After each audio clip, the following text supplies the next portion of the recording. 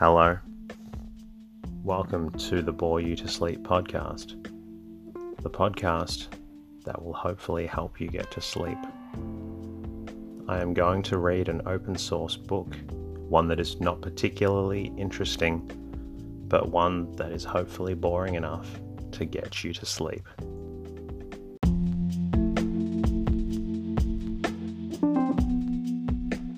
Tonight's readings are going to continue on from American Big Game Hunting from the Boone and Crockett Club. This book talks about a lot of areas of interest of mine, but it's not riveting enough to keep you awake. So, I think it's a great book to read, listen to, and hopefully become sleepy and possibly fall asleep to. You might hear a little bit of background noise tonight. It's warm where I am, and I've had to open the windows to let in a bit of air to cool down the room. As always, if you've enjoyed listening to the readings or the podcast, I'd love to hear from you.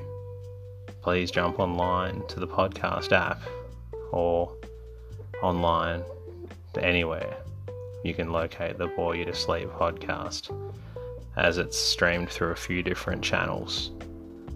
Leave a comment, subscribe, let me know if you're enjoying the podcast or if there's any other readings you'd like to hear me read. And as always, in the meantime, sit back, lie back, enjoy the readings, and hopefully you become a little sleepy. Tonight we're going to pick up from where we left off.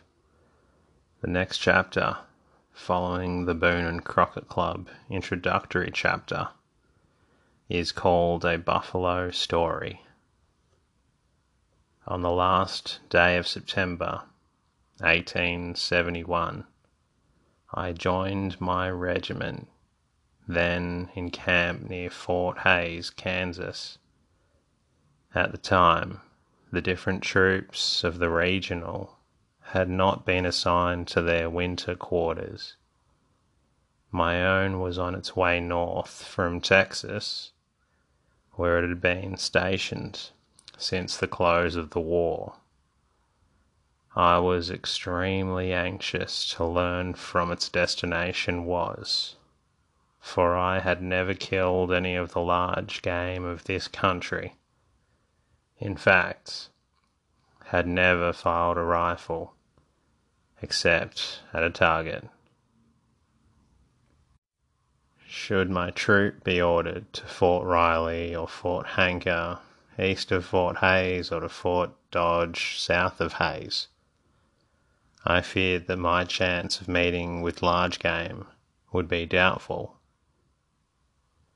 To my great delight, however, I found that my assignment was to Fort Lyon, situated on the northern bank of the Arkansas River in eastern Colorado. On October 12th, about 10 a.m., we broke camp and took up our line of march for the west, following the old Smoky Hills stage route.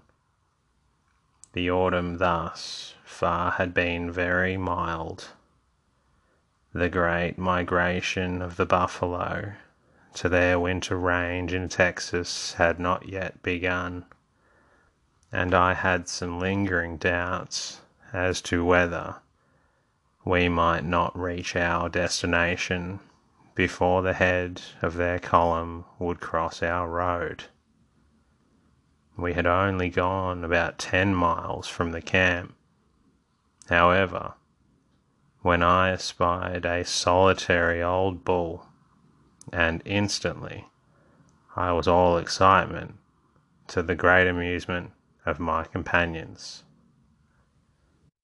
Taking an orderly from the ranks, I put spurs to my horse, and was soon in hot pursuit of this decrepit outcast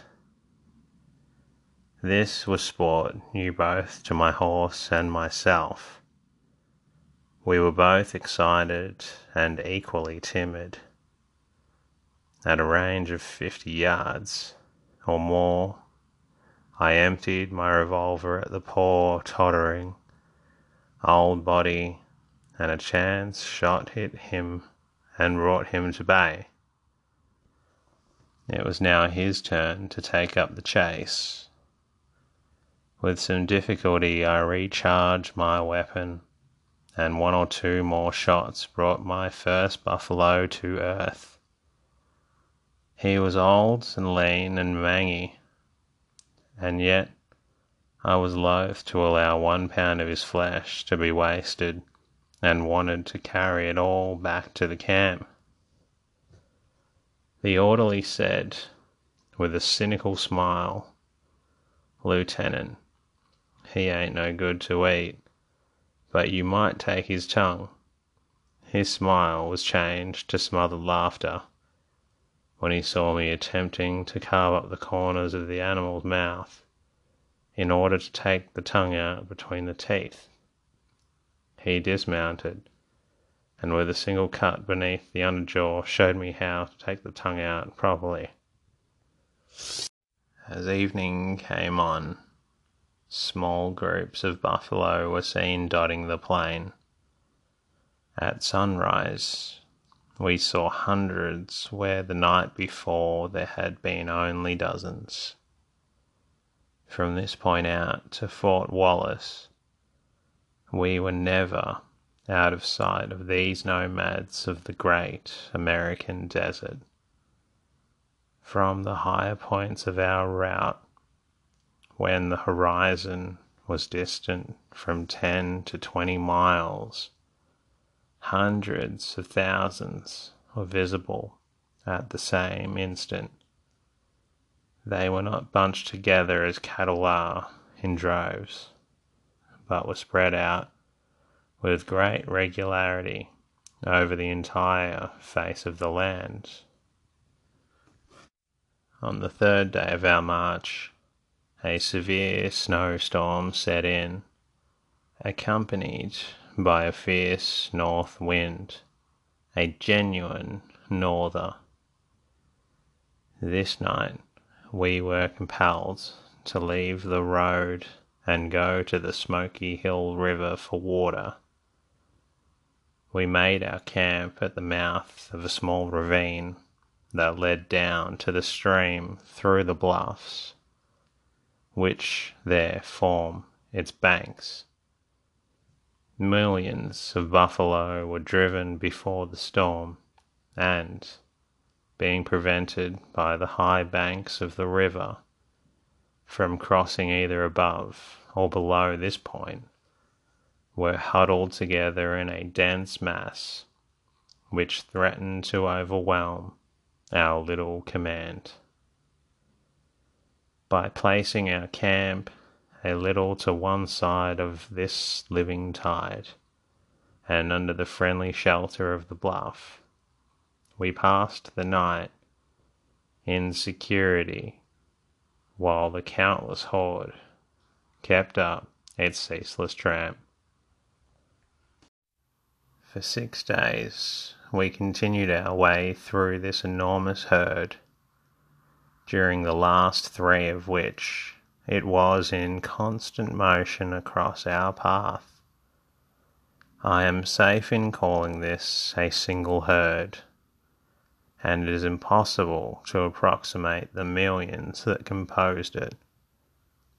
At times they pressed before us in such numbers as to delay the progress of our column, and often a belligerent bull would lower and shake his shaggy head at us as we passed him in a few feet distant.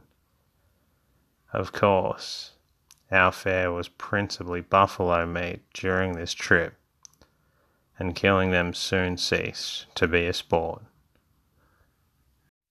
The next year, the winter of 72 and 73, this herd during its southward migration extended as far as Fort Lyon, or some 70 miles farther west than its route for previous years. It was probably driven to this course by the extension westward of settlements in Kansas and Nebraska. This was the last great migration of the southern herd of buffalo. Millions and millions were killed this season, and their hides were shipped east over the Union Pacific, Kansas Pacific, and Atchison, Topeka, and Santa Fe railroads.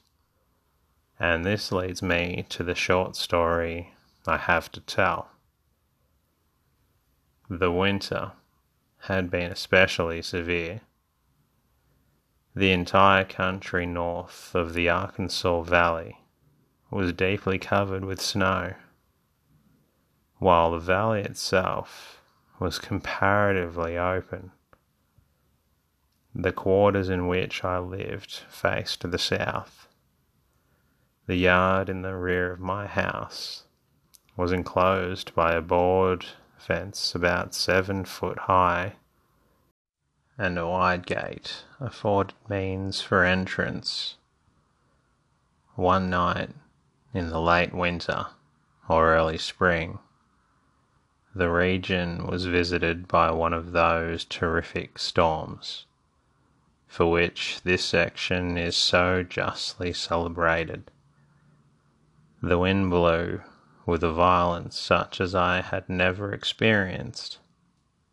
The air was filled with drifting snow, and the temperature was in the neighbourhood of 0. About the break of dawn, I was awakened by my servant, who said to me, "Lieutenant, the wind blew your back gate open last night, and a buffalo has come in and taken refuge under the shelter of the fence." It was only necessary for me to raise myself in bed and look out of the window, which was at its foot, to verify this fact. I directed that my gun and a few cartridges should be brought me, and while my servant held up the window, I, still lying in the bed, gave this solitary old bull a broadside at 50 yards range. At the salutation, he started out through the gate, and before I could reload, was out of sight behind the fence, so I rolled over to resume my morning's nap. 2 or 3 hours later, word was brought to me that I killed the buffalo, and that his body was lying about 200 yards back on the plain. I went out to him and took his tongue as my reward. Investigation showed that I had shot him through the lungs, and that he was able to go thus far before succumbing to his mortal wound. Poor miserable old tramp. He had evidently been driven out of the herd to die, having become a useless member of its society, and in killing him, I spared him a few days of further suffering, and scored a record of buffalo killing rarely or never paralleled. George S. Anderson. And that's the conclusion of tonight's readings from American Big Game Hunting. I hope you've enjoyed it, and I hope you're feeling a little sleepy. Thank you for listening, and look forward to reading for you soon.